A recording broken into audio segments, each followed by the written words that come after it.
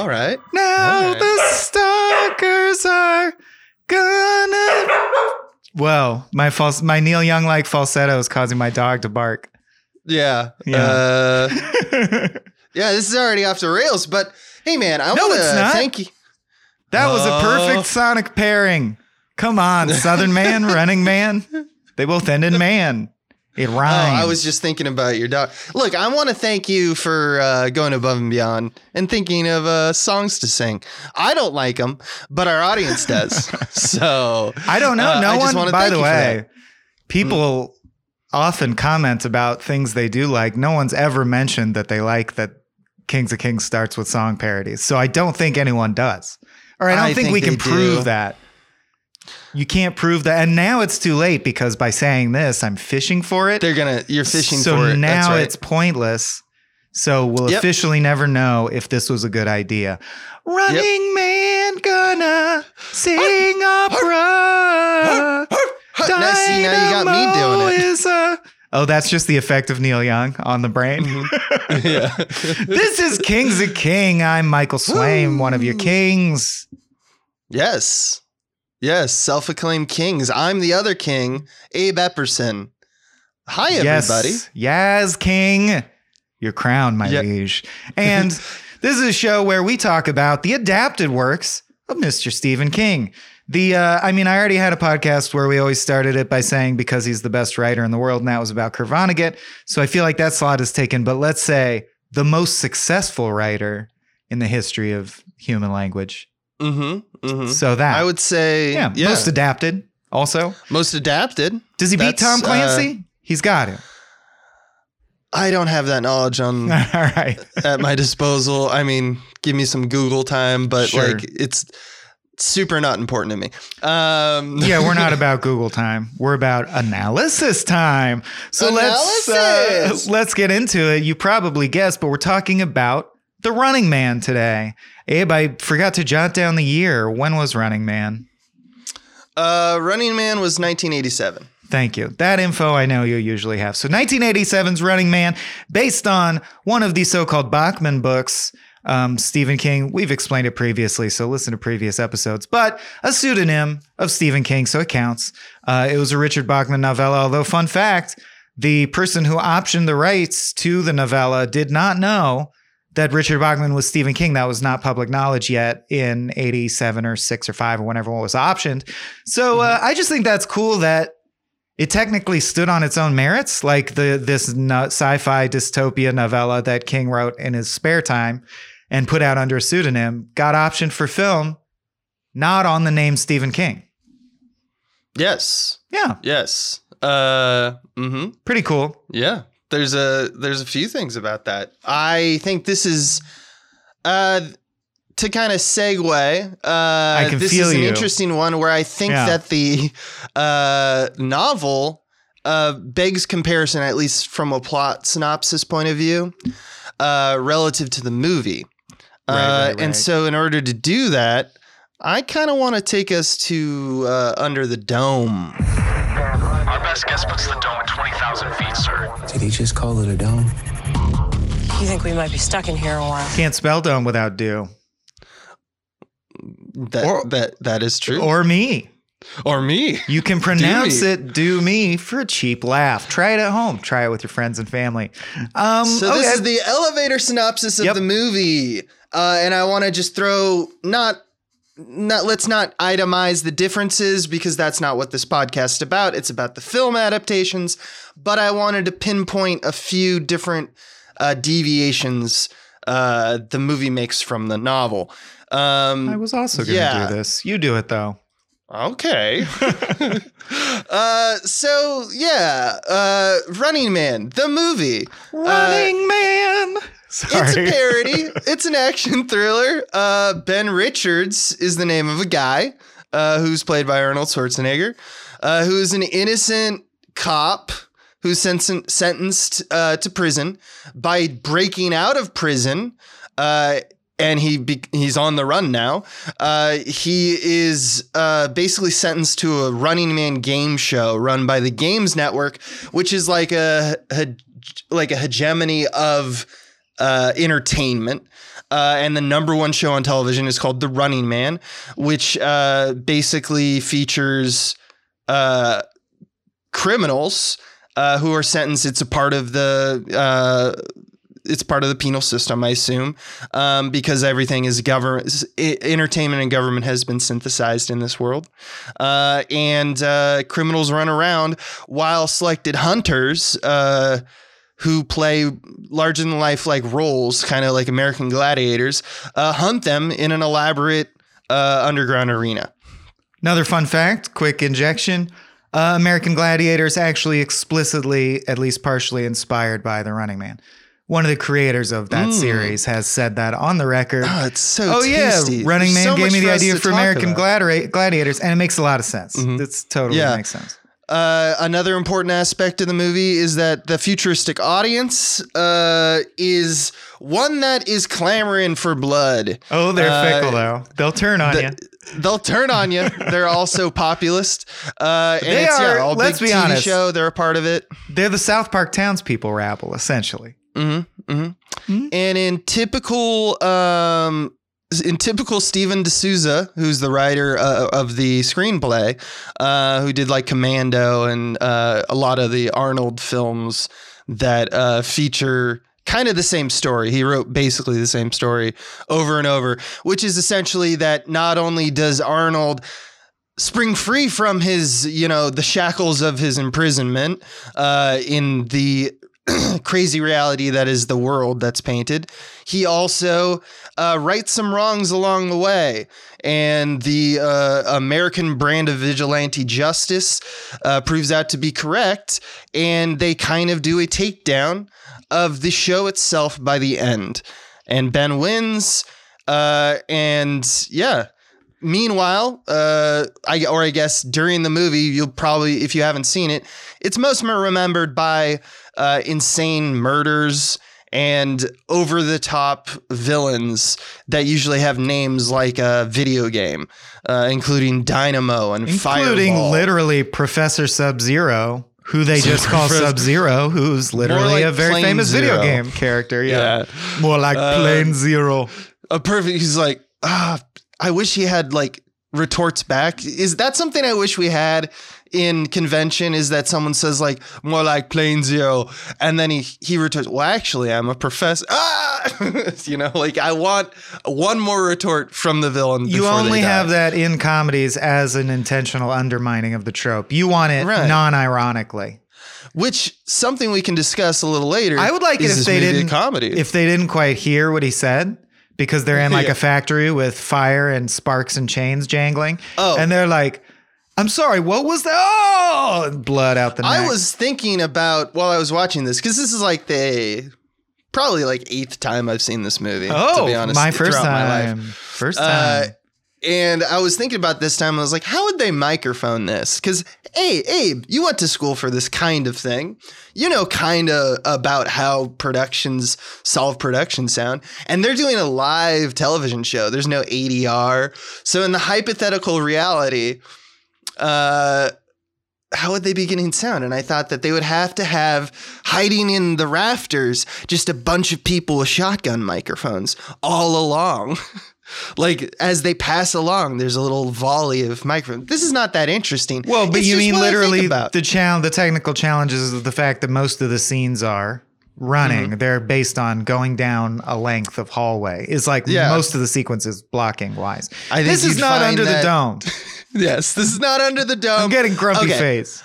Yeah. Okay. Talk about the book now. So in the novel, Ben Richards, his daughter needs medicine and his wife has resorted to prostitution. Outside in the world, this is just normal shit. And he signs up for the show to raise money. He's not a prisoner. He does this of his own volition because it's a great way, like winning the lottery, to get some money. So he's putting his life on the line for his daughter and his wife, and her dignity, et cetera, et cetera. In the movie, he's a framed police officer who's brought to the game after he breaks out of prison. In the book, it's a thing where you can volunteer, and he's just so desperate for money that he volunteers. in the novel, he travels all around the world and sends back footage. So he is a participant. He is More like the essentially Amazing a worker. Race. Yeah. He sends back footage and gets paid daily, along with like things like how many days he's survived, how many kills he's gotten, to accumulate more cash. But in the movie, it's only about survival, and it's restricted to this kind of a death race 2000 or Escape from New York-esque arena. Limited arena. It lasts 3 hours, battle royale style. Yeah. And just so you know where that lands in terms of the, timeline, Death Race 2000, which was also popular, was in 1975. I think a lot of the visual aesthetics that are influenced in this movie should probably be owed to Blade Runner, which was in 1982, and Escape from New York, which has very similar premise. Or at least the fun and games and the mechanizations that make the screenplay work. All the way to the end and the Act 3 when we have our denouement of like what's the resolution and how does Snake Plissken like succeed. It's all approached that same way, and that was 1981, 6 years before this. So this is and like that the trope goes all the way back to Roman gladiators, and probably before that, it's the trope of putting bugs in a jar or putting some people under a dome and seeing who would win in a fight.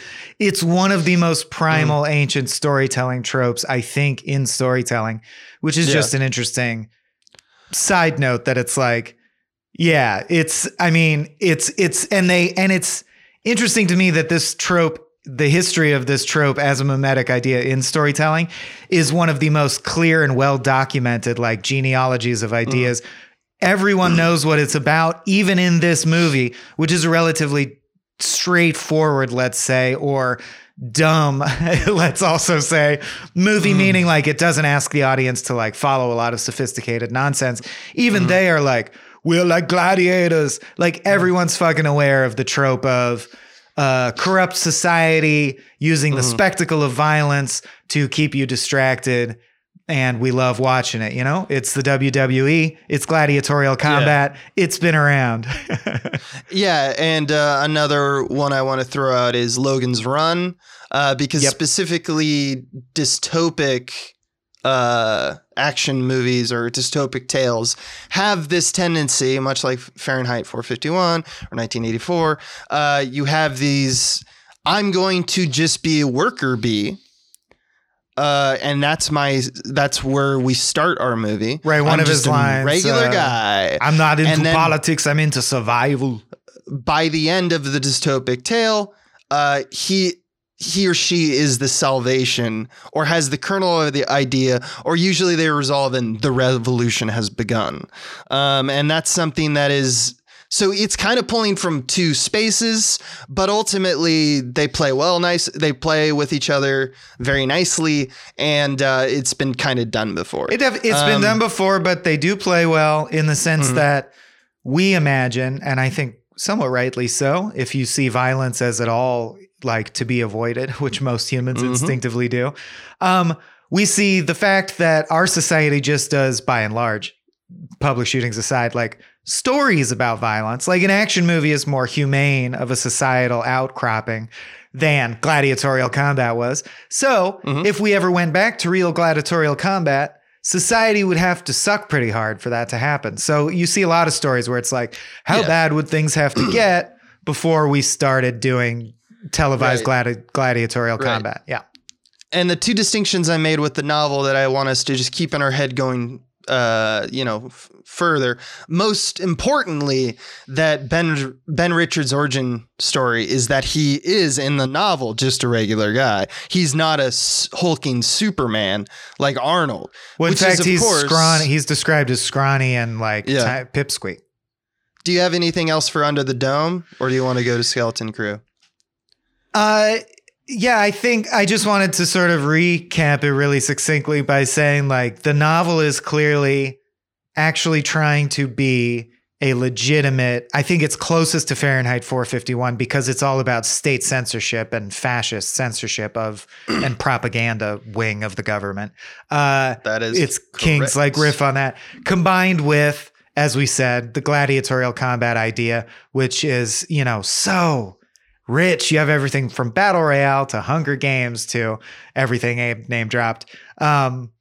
Whereas the movie is still on the same themes, but there's no cleaner comparison than two things that it specifically inspired, both American Gladiators, but also Smash TV, the dual stick shooter arcade game, which is basically this premise, but like just neon fucking mutants in the garbage fight. Escape from New York, very similar vibe. The movie is a lot more garish and a lot more, this is an Arnold Schwarzenegger vehicle. So they're just different beasts of a different nature. So we're going to be talking about the movie. That's all you hear about the book. But if you can imagine, the book is a little more grounded. And the other main difference, as Abe pointed out, is the contest takes place all over the world and lasts an indefinite amount of time. This movie version really added, it's an arena. It's like the fourth Harry Potter or Hunger Games or what have you. It's a little slalom of traps and shit. But yeah, that's all I got. Let's get into it. Let's get into Skeleton Crew. Something in the mist! Shut the doors! Shut the doors! This segment's about the creative team, and behind the scenes or any trivia we want to mention. Mainly their bones. Mainly the bones. Mainly we talk find about in their the bones. ground. Yeah, we pull out. You found any good bones? Yeah, I found a few good bones in this one. The first one, I think, is we like to start, as all things start in this podcast, with King. Obviously, with the big digression with the protagonist, King's not going to like this one. So this falls in the category that he didn't set out time to and time write again. An Arnold Schwarzenegger action movie, yeah. He don't like this one. And it's mainly because of Arnold. And I think that, we're going to get into it, but I think he has a very, very good argument for this one. Like, not that he doesn't have a good argument for other ones for not liking it. We covered Kubrick and, like the Shining ordeal. And there's validity on both sides in that argument to me because of what's the nature of the tale itself. This one is pretty clearly like there's a reason that the genre of dystopic thrillers or adventures kind of follow this paradigm, and it's not that it doesn't work, that the Running Man doesn't work, and sometimes we want to see like Arnold do the Arnold thing, but at this point in time, what Arnold's doing, what Steven D'Souza's doing, and the director Paul Michael Glaser is doing, who by the way is Starsky, if you didn't know. Oh, okay. Yeah, that's what he's famous for. You mean Starsky and Hutch? Yes. No. He's the director of this film. Oh, the actor who was Starsky is the director. Yes. That's bizarre. Okay. They're doing a completely different thing here. They're dipping into an aspect that is, they're going for something else. Just say they're trying to capitalize on the Terminator. They're trying to. That's absolutely right. It's a cut rate Terminator swing. It's interesting to me. Terminator. Yeah. And I'll save it for it. But like, I think that there's a good argument for that. So let's just, I'm going to leave it at that and just say that, obviously, Stephen King didn't like this because they had issues with protagonist, but it's not protagonist deep. It goes on to what's the tale trying to say and why Stephen King is absolutely right. Well, any writer who had any serious point or was trying to write a dystopia that's actually like a societal warning or something they're really pissed about. And King said, this book was written by a young, angry man who was in love with the art and craft of writing. He also said he wrote it incredibly quickly. It took like 2 weeks instead of his usual 3-4 months per novel. So that bit about being a very angry young man makes me think he probably really cared about, like, there's a great Elvis Costello song, Radio, about the same thing, about government censorship and propaganda. And I'm sure he was really genuinely pissed about those things and very Tom Ryman-y about it and like principled about it. So anyone who cares about what they're writing is not going to think the ideal version is a bunch of WWE stars are going to take the idea and run with it. And this movie features, we'll get into it, but you gotta say, as someone who's watching this for the first time, there is a clear breakout stalker, and it is Dynamo, the opera singing, Jesus.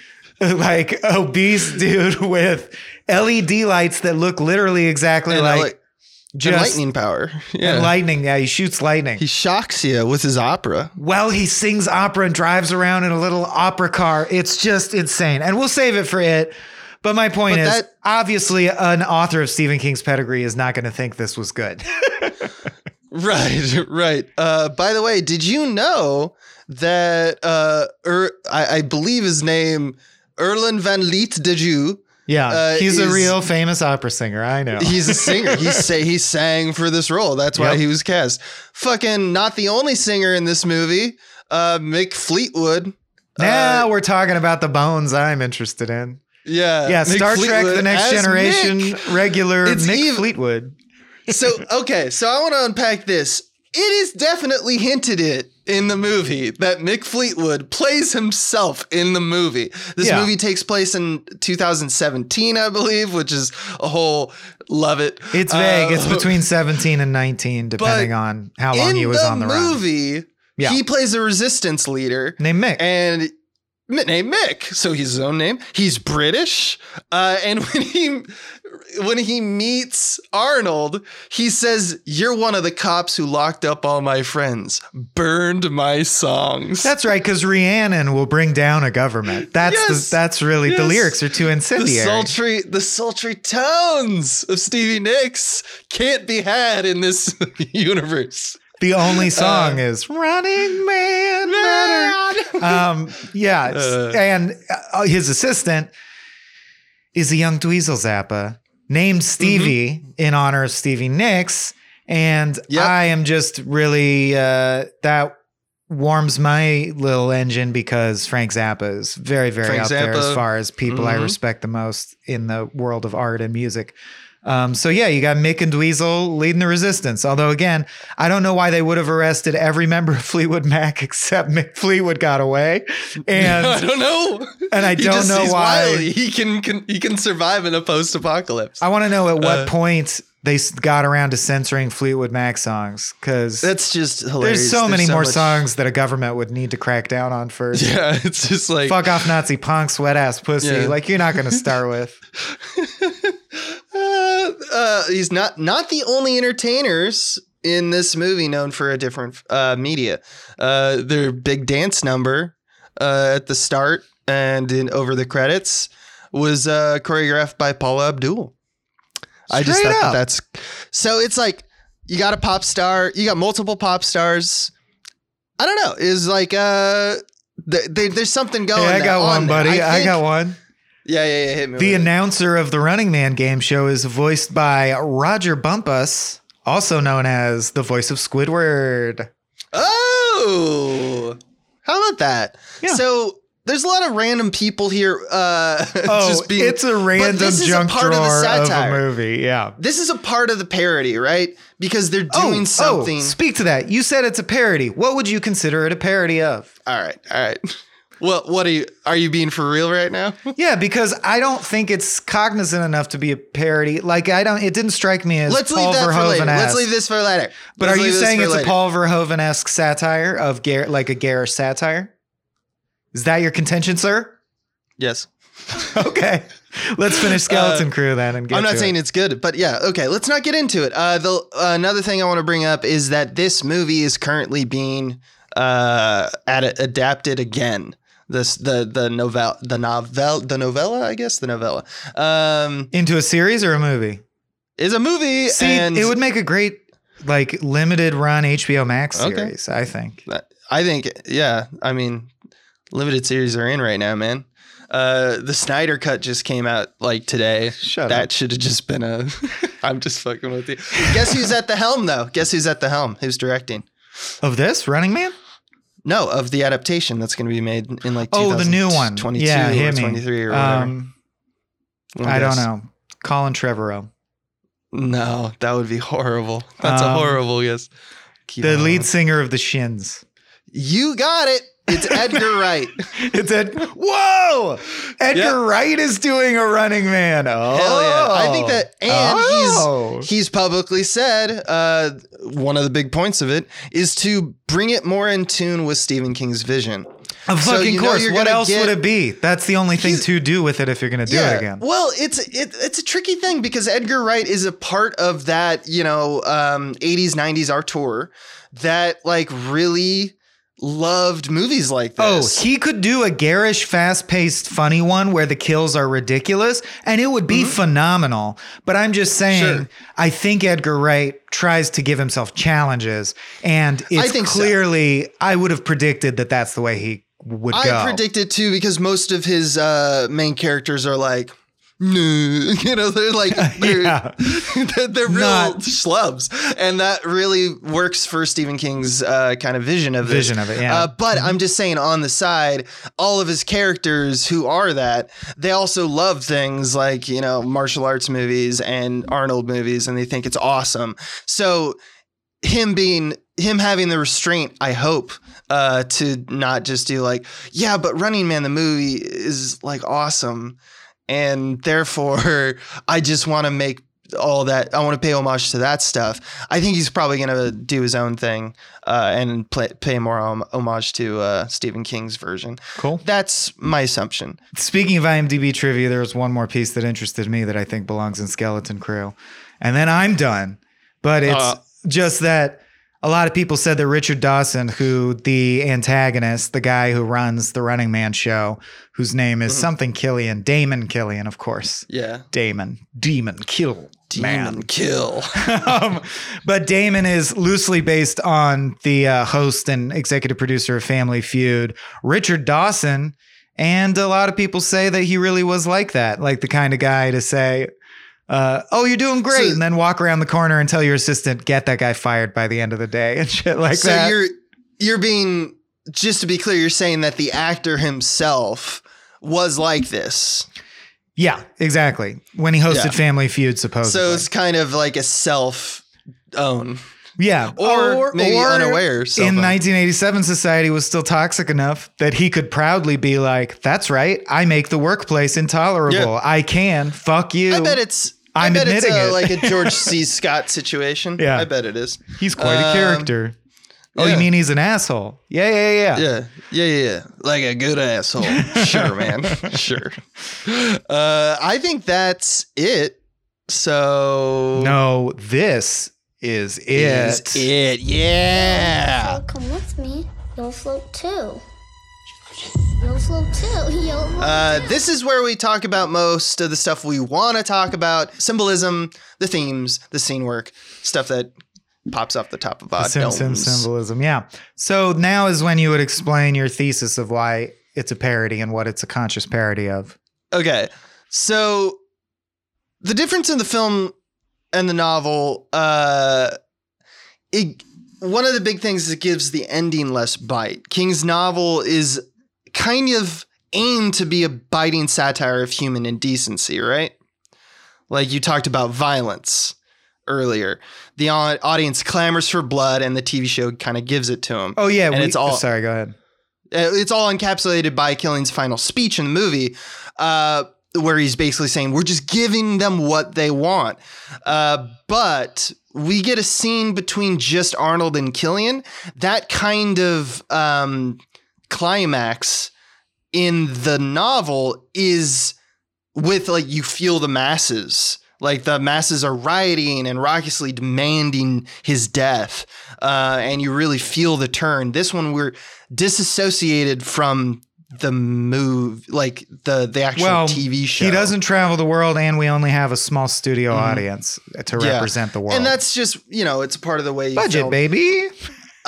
There's another thing to think about, which is the beginning, which is in the novel, Ben Richards is doing this out of a failure of the society to essentially, it's impoverishing. We're living in like a Huxleyan version of the future, and there's no safety net. Yeah. And there's no safety net. And he's it's the problem is capitalism. Right. He needs medicine or capital, I should say. It's just because we're in a capitalist system, I guess. But like, absolutely, that's what King's doing. He's saying this guy is a guy who's at the end of his rope, and he's willing to do that. We should be thinking of that as shameful, right? In the movie, we sidestep that and make him like one of those cautionary tales of like a Rambo. He's where it's also, like, we make him like an angel. Like he's one of the greatest living heroes, or he tried to state. stop a massacre Yeah. and he's like saying lines like, I can't kill an innocent person. It's not right. And shit. Right. Yeah. So He's the like, novel- he's an impeachable hero. It's very black and white. both the movie and the novel are kind of saying the state is wrong. But I think that there's something that King's saying even more so, and he's saying the people are wrong. I think you get that in the movie, but you don't really feel it as much. I mean, it is a very, like, we have multiple times in the movie where it does hint. At one point, I remember Amber is standing with one of her co-workers, and she's like looking at Ben Richards, and she says something along the lines of like, look at him. He just looks like he's the kind of guy who would just like rape you and murder you, and not necessarily in that order. And then she gets kind of aroused. It's, first off, there's a whole bunch of things to 1987, unpack. dude. Yes, We should mention, we should have done it in Under the Dome, and it's been bugging me. We did skip the B arc, which is there's a B plot where there's a lady who totally believes in the society, the state's propaganda about how everything's fine. Through her interactions with Arnold, she starts to doubt it. She snoops around and helps uncover the fact that the society is corrupt. She gets kidnapped and put in the game with him. She and he are the last survivors. They kiss at the end of the movie. You know, that kind of action B arc. So that's who he's talking about when he says Amber. And they give it away. about as much effort as we give it in just this did. podcast, because it's 1987. But yeah, you're absolutely right. Although I do have, like, my point is though that even I like that we have an Austrian dude and a Latinx person as the leads. That's kind of cool for 1987. Yeah. And she was in Predator 2 as well. We have multiple Predator peoples in this. Mm-hmm. Also, we forgot to shout out Yaphet Kotto. Rest in peace, Yaphet Kotto. Rest in peace. Died yesterday. Yeah. So unfortunate. And he is kind of the comrade, of the. He's a black friend who gets fridged. Let's be honest. It's still a 1987 action movie. True. Yeah. That is right. That happens. But back to my kind of point of, because even Amber is kind of complicit in her following of the unjust laws, but she does show a willingness to break them. She has black market clothing and says to him, like, everyone does it. Yeah, she's a hypocrite. That's not damning outright. In fact, it makes her sympathetic to real plight, as you mentioned. But she is kind of already deconstructing the society itself in that gesture. But there's multiple times we, like, her friend that I just mentioned, that the case where she kind of gets roused by that or something like that. And then you cut to the audience members who are just like, kill, kill, kill. There obviously is in the movie this kind of aspect of the audience is like, everyone is fucked up. This is not a real world, because it's not just like, a scenario like it's completely Huxleyan or Orwellian, where it's just the state doing that in order to control its populace. And although the populace is represented as us, as they're just normal people. These are not normal people. I think These it's are the a part of the junction mythos. between the rabble being shitty and state propaganda. Like, you have to grant that both the novella and the movie, very top level theme is, like, in the way that Huxley's Brave New World is about, like, tiering society using drug therapy and valuing people for how much they can produce for society. Right. Running Man, both versions, are very explicitly about the same thing Fahrenheit 451 is about. He dialed in on media, storytelling. That's the thing. It's there's, very bold, big, brash commentary about censorship bad, governments changing footage and audio clips to be you're guilty when you're not. Kafka-esque, but I would say a very simple a very simple, straightforward sledgehammer form of Kafkaesque, where it's like the government fully controls, messaging and changes details to be the opposite of the truth, and edits footage and uses deep fakes and blah, blah, blah. And there's actually a line that I liked if you're grading on a curve, so to speak. Like, it's a good line for this movie, or at least, and this is the point I really want to drive at, it's clear. I think this movie's main strength is its clarity, especially if you compare it to something like an equally broad, loud, dumb Stephen King adaptation we covered recently, Maximum Overdrive. But because Stephen King directed it himself and he doesn't know how to do that, it's not clear. That's where it falls down. This movie, as simple as it is, you always know what's going on. Everything's very clear and measured. Anyway, the point is, the line I like is ham-fisted, but nevertheless, it's a nifty bit of world building when Killian says, "Get me the Justice Department, Entertainment Division." Yep. No, wait, scratch that. Get me the President's agent. That's a really efficient line if you're going to do flat out exposition that builds like, oh, I see the exact flavor of dystopia this is. It's a Hollywood dystopia. Like, I totally get it.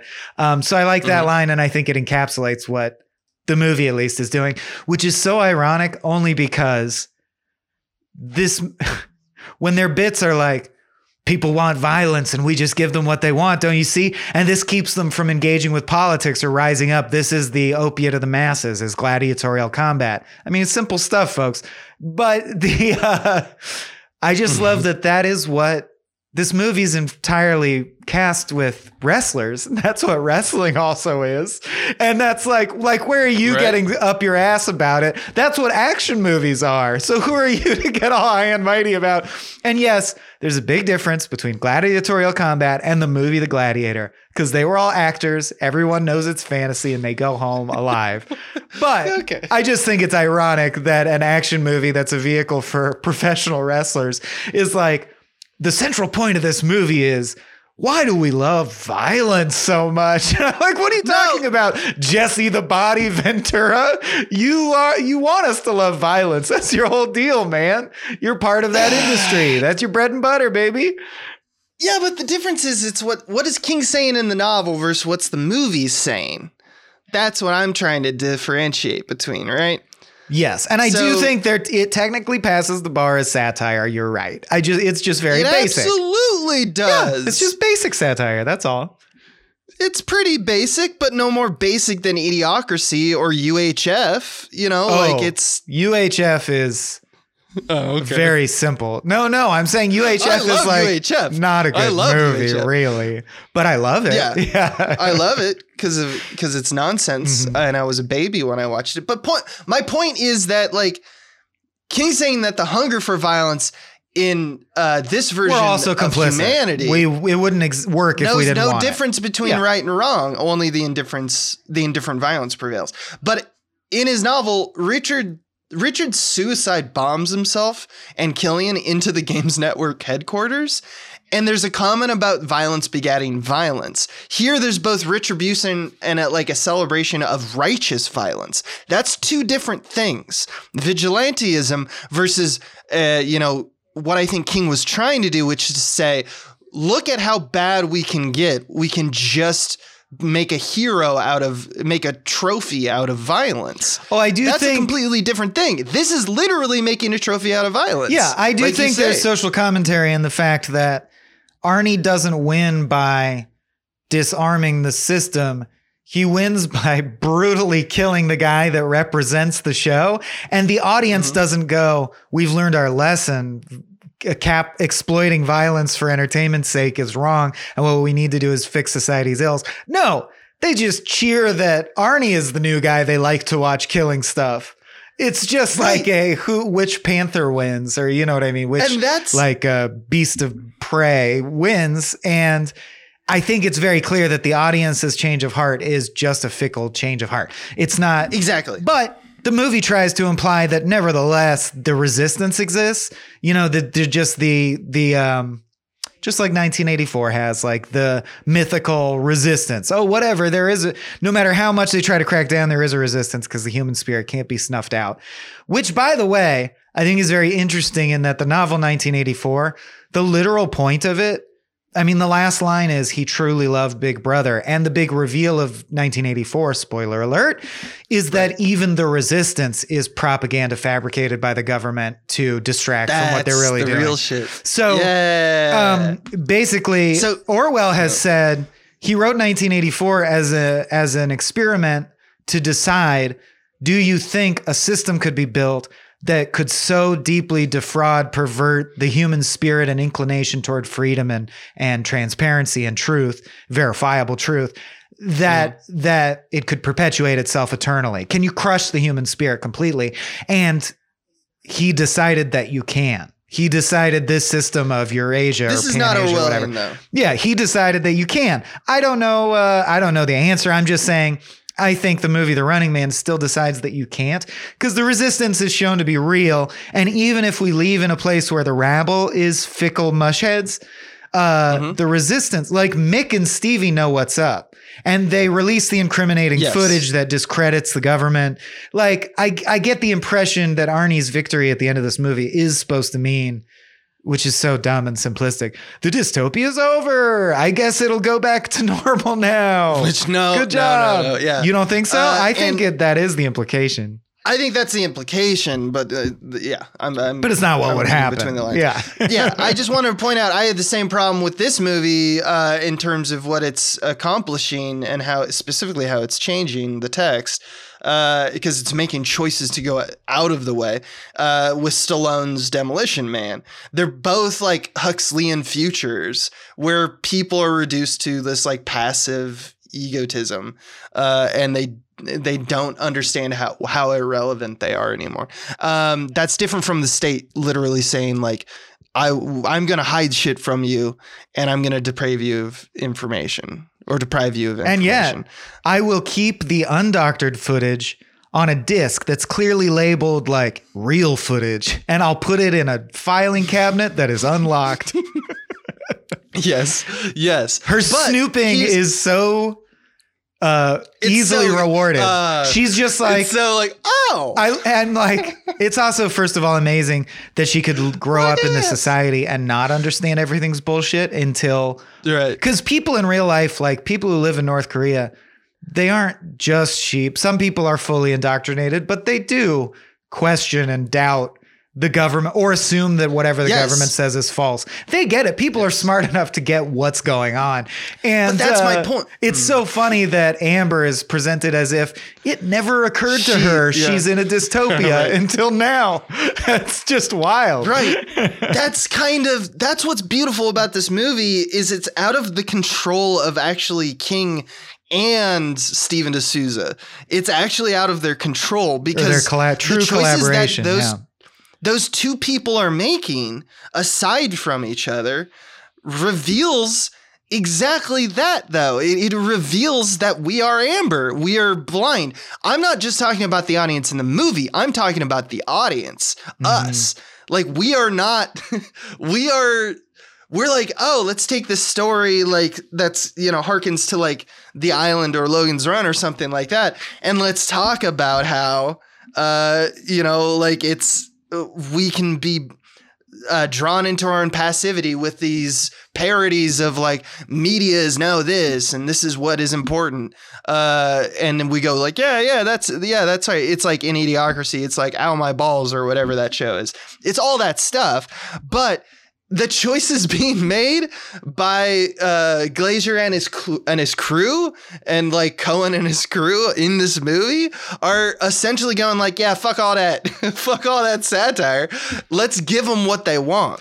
Oh, the final line of the film is that hits the spot, which is both a one-liner because he just killed the guy by ramming him through a Coca-Cola billboard, but it also is the mission statement of the movie is it's also a product placement for Coca-Cola. It's wonderful. Well, Cadre Cola, but I love the idea that the final line the screenwriter put in the movie is like, it's basically Puck at the end of Midsummer Night's Dream going like, we hope you enjoyed the movie. That hit the spot. Yeah. And then they just kiss and that's the end of the movie. Like, we hope you liked that. And I love that it's during this era, once again, Demolition Man, Last Action Hero. Hollywood has this obsession with poking fun at the dynamic of entertainer and audience. But when there's something to be actually said, it never dunks it. It chooses to avoid it because at the end, and I have no disillusionment about this. It comes, hey, it's entertainment. Let's not buzzkill this thing with real statements. It's a popcorn movie dressed up for something else. That's fine. But it's just like, it's funny to me that it's so like self-fulfilling as a prophecy. And it also, it just seems so on the nose the way that they chose to digress from the book. It just seems like they really, really wanted to smack home all the stuff that like the world building that it does, what the purpose. So I understand when Stephen King is like, I was young and angry, because yeah, if you take this shit seriously, like I'm doing right now, you come off as pretty like angry and a little bit green about this stuff, because it's like, yeah, we get it. The audience is the enemy or whatever. But it's true that when they like take that heart out of the project, he can't help but like look at that and go like it's not that you like ruined my thing. I'm kind of fine with that. Stephen King is actually allows adaptations to do kind of whatever they want in a lot of cases. But when it's like, do you have to shit on my heart though? Or like the only thing it was about. Yeah. Yeah. I don't know. That's interesting to me. It's like it's a little different from, I think it's closer to The Shining in terms of like why he disliked it, as opposed to, you know, just like, you intentionally changed it to the opposite. I don't like that. Yeah, obviously, I'm not going to like that in principle. Yeah. But once again, if we're going to be real here, he's still taking that money. I mean, this movie wants so badly to be Terminator that it includes the line, "Hey, Killian, I'll be back." God, it's like, it's so good. Money again, please. Yeah. There's so many good lines in this too that are just so bad that this is why I love this movie. And yet it's funny that as a child, the tone being so different, it still retains the core of being about what we've discovered King's main jam is, which is a perversion of the things that Americans value and see as innocuous. And in this case, it's television. As the horror. Exactly. The horror behind, like they say in the movie, we wean our kids on television. We love television. This is the monologue where I explain what the movie is about. I want to just talk about my favorite line. I want to just do sequence of lines. If we're ready, or I would round out it with just like favorite moments and ridiculous sequences, because I have some of those as well.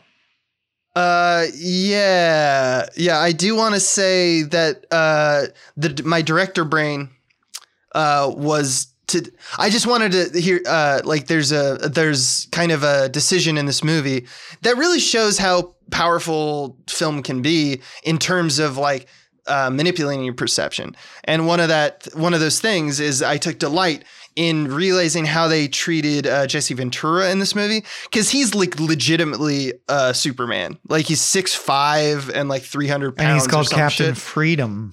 Right. In this, he's Captain Freedom. So he was in Predator, and also with Arnold Schwarzenegger, who's considerably shorter than he is. And John McTiernan shot that movie using inclines and camera and probably boxes, you know, because that's sometimes you can get away with just putting someone on a box. Sometimes you can't. He wanted to make them look equal stature, because he didn't want Arnold to stand next to Jesse Ventura and look like a dwarf, you know, like, so what happened is he was able to pull that off. Twins to bust that move out. Right. So John McTiernan, excellent job. Just you never even think about it, right? This director did the exact opposite, because he wanted to he just showed it as it was. Maybe it was lazy filmmaking. I don't think so. I think the whole point was to make Jesse Ventura's enormous in comparison to Schwarzenegger. I just thought that was kind of a cool little way in which they do that. I mean, we know that movies do that, but the way in which they did in this movie, where you have a lot of running around and you have actual fighting, you have to use doubles on all the shots. Like Tom Cruise is famously the size of a button or thimble, and we do all sorts of tricks to blow him up. Speaking of Tom Cruise, you know how Arnold's run in the beginning of this movie where he's like, he just books it. Yeah. It's like, he's really good at running. Like it's Tom Cruise. Tom Cruise is good at running too. Yeah. He looks good. Oh yeah. When you watch it, like that guy runs. And I always thought Schwarzenegger, cause you never see him like outright running. You know, Tom Cruise holds an actual record for the longest continuous running shot from War of the Worlds. That makes sense. Yeah. War of the Worlds opener many where times it's a we've montage shot like a crane him. shot of him running. Oh, I know which one it is. Yeah. It's Mission Impossible where he's running on it's War of the Worlds. War of the Worlds. Oh, it's War of the Worlds. Because there's a montage where the background keeps fading and changing, but to get the shot, he just ran and ran and ran. Leave it to Spielberg. Yeah. Loves those wonders. Anywho.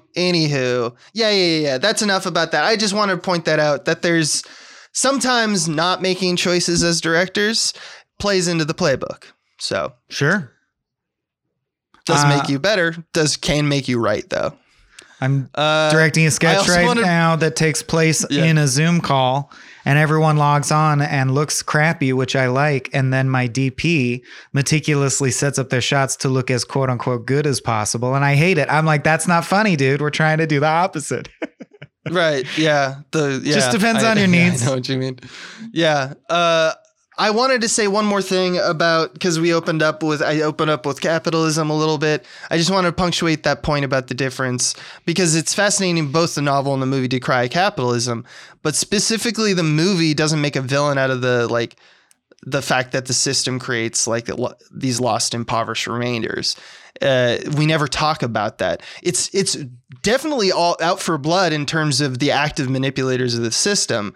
And both. Well, it's very loudly saying governments that lie to their people are evil. Mm-hmm. It says that very much, but you're right. Yeah. It shies away from saying. They're both all about corruption and the system being bad. But it doesn't the movie go into the streets and show people suffering because of systemic failures. Mm-hmm. That wouldn't be fun.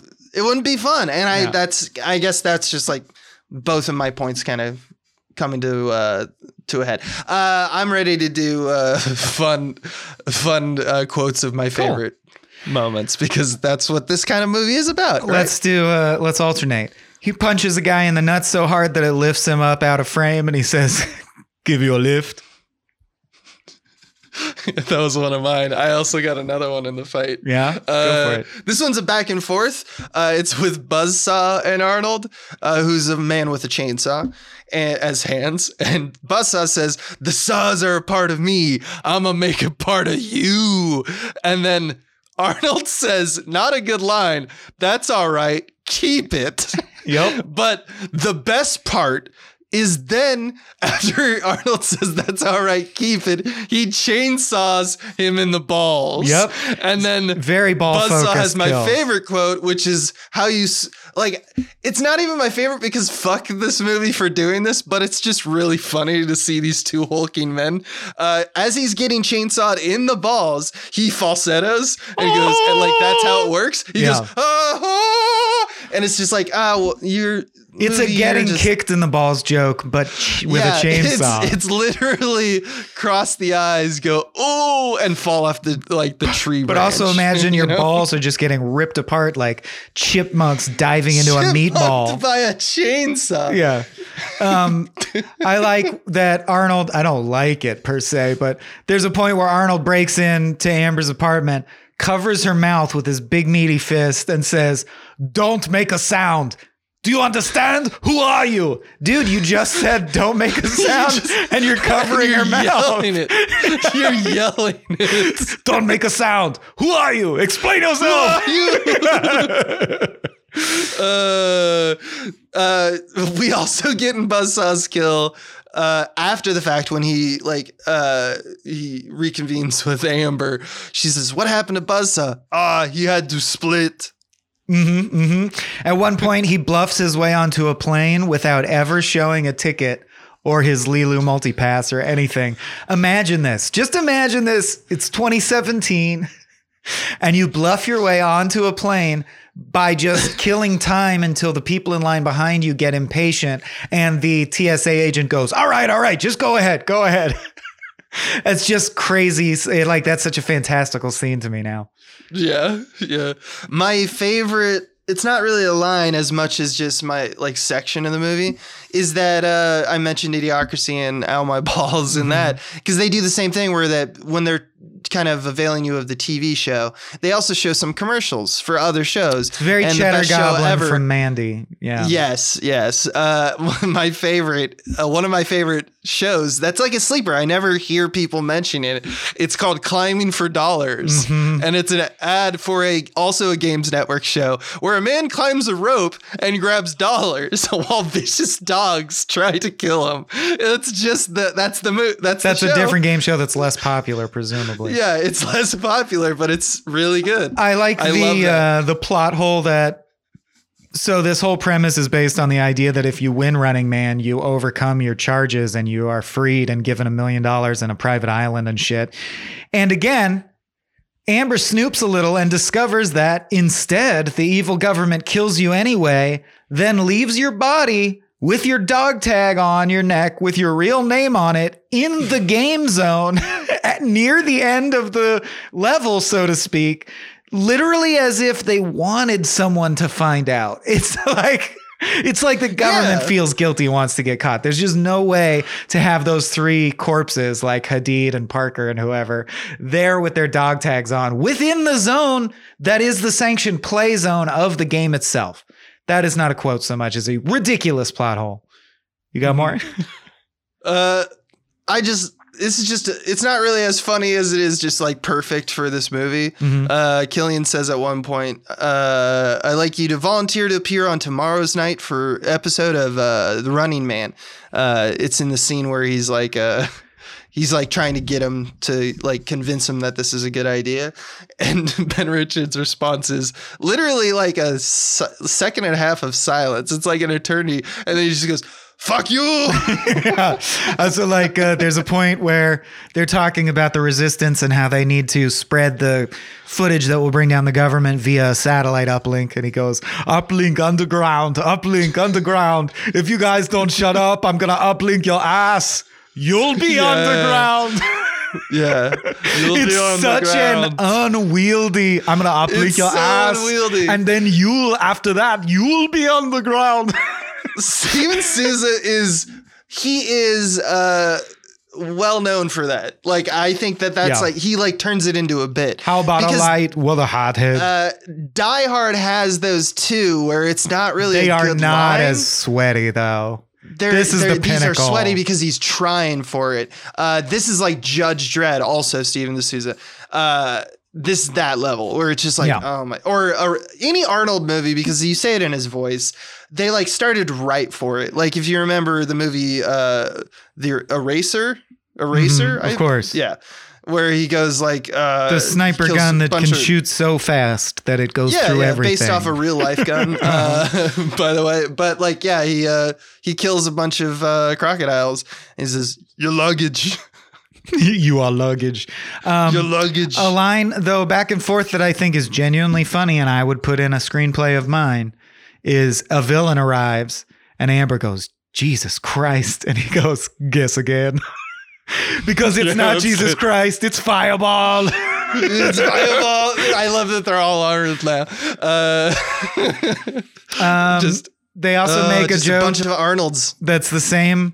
This joke I first came across in Sam and Max, the original comics, because Sam would always ask Max the Naked Rabbit where he kept his badge and gun.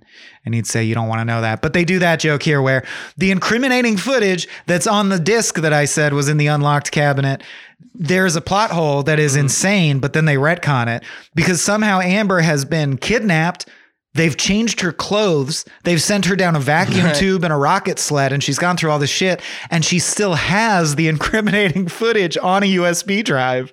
Like she has it in her possession.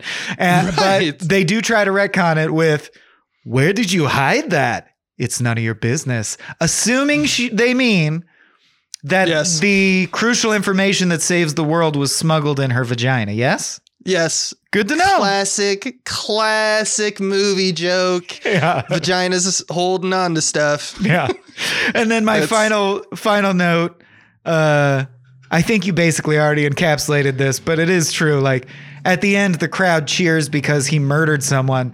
Isn't that bad? Isn't society still fucked in exactly the same way it was at the beginning of the movie? Right. Right.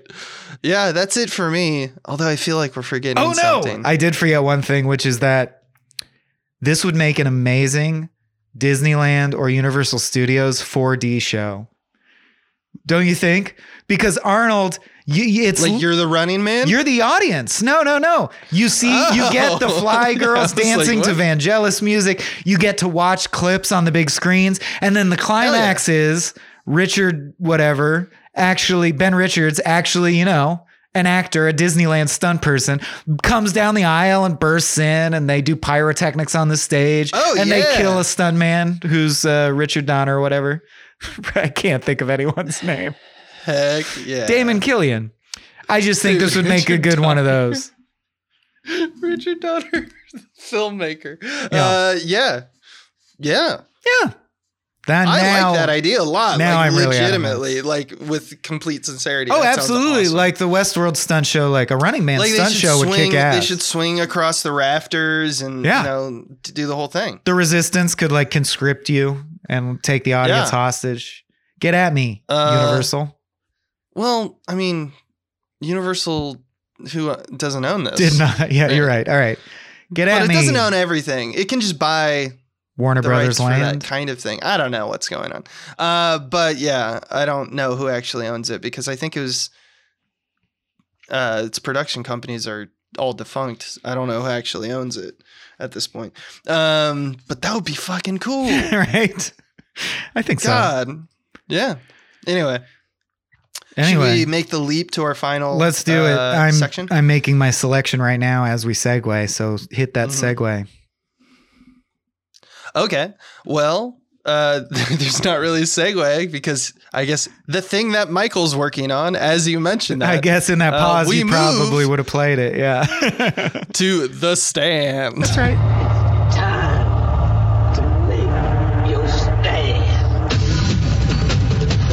This is the section of the podcast that gets longer every time we do it because we just rank them because you goblins like that, I guess.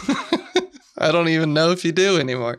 But yeah, we rank them. This isn't a review show, but here we are. Yeah, I'll issue one correction. A lot of people mad that I assumed. Well, I said very clearly, I don't know why I'm saying this. I feel weird saying it. It's probably not true. I just think there's an odd pattern.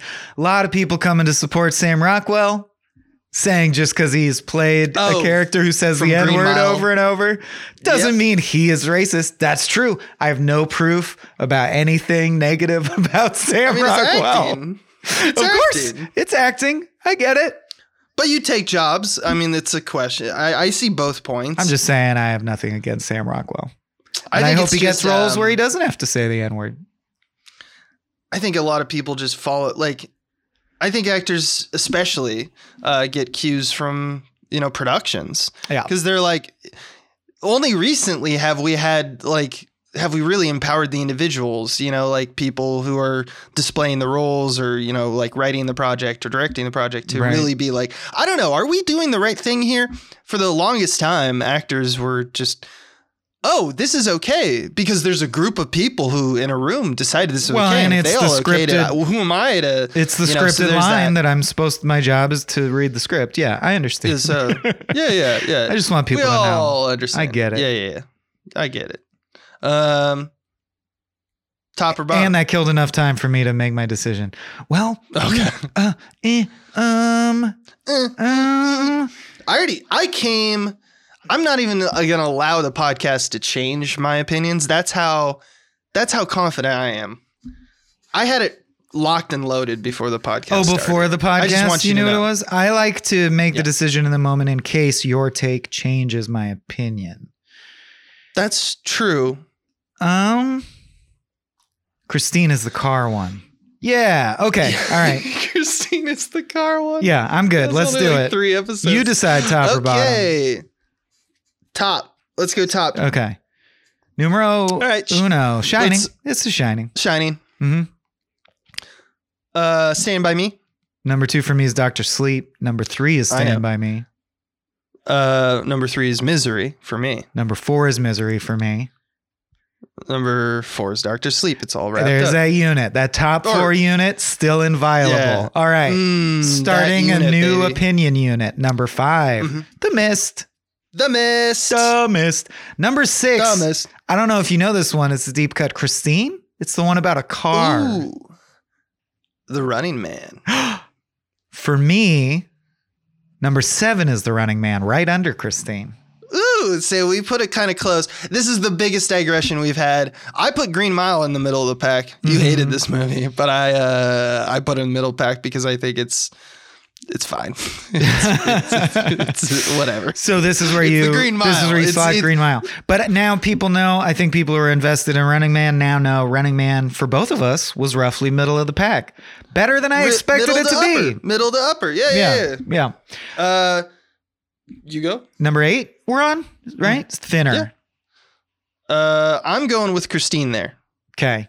Next, So number you're 9, putting Thinner a little higher. Dead Zone. I'm putting It. I like that one a lot more I than know you you do. do. I really didn't like it. Too long and boring. So for me, number 10 is It. And this, of course, is the TV series It, not the films, which we haven't covered yet. Mm-hmm. I put The Dead Zone. I just found that one really slowly paced. Number 11, Dreamcatcher. So much, significantly higher. I thought it would forever be the bottom, but I have Dreamcatcher at 11. This journey has really surprised us. This is where I put Thinner. So I really thought low of Thinner. I thought Thinner was. I just can't help that.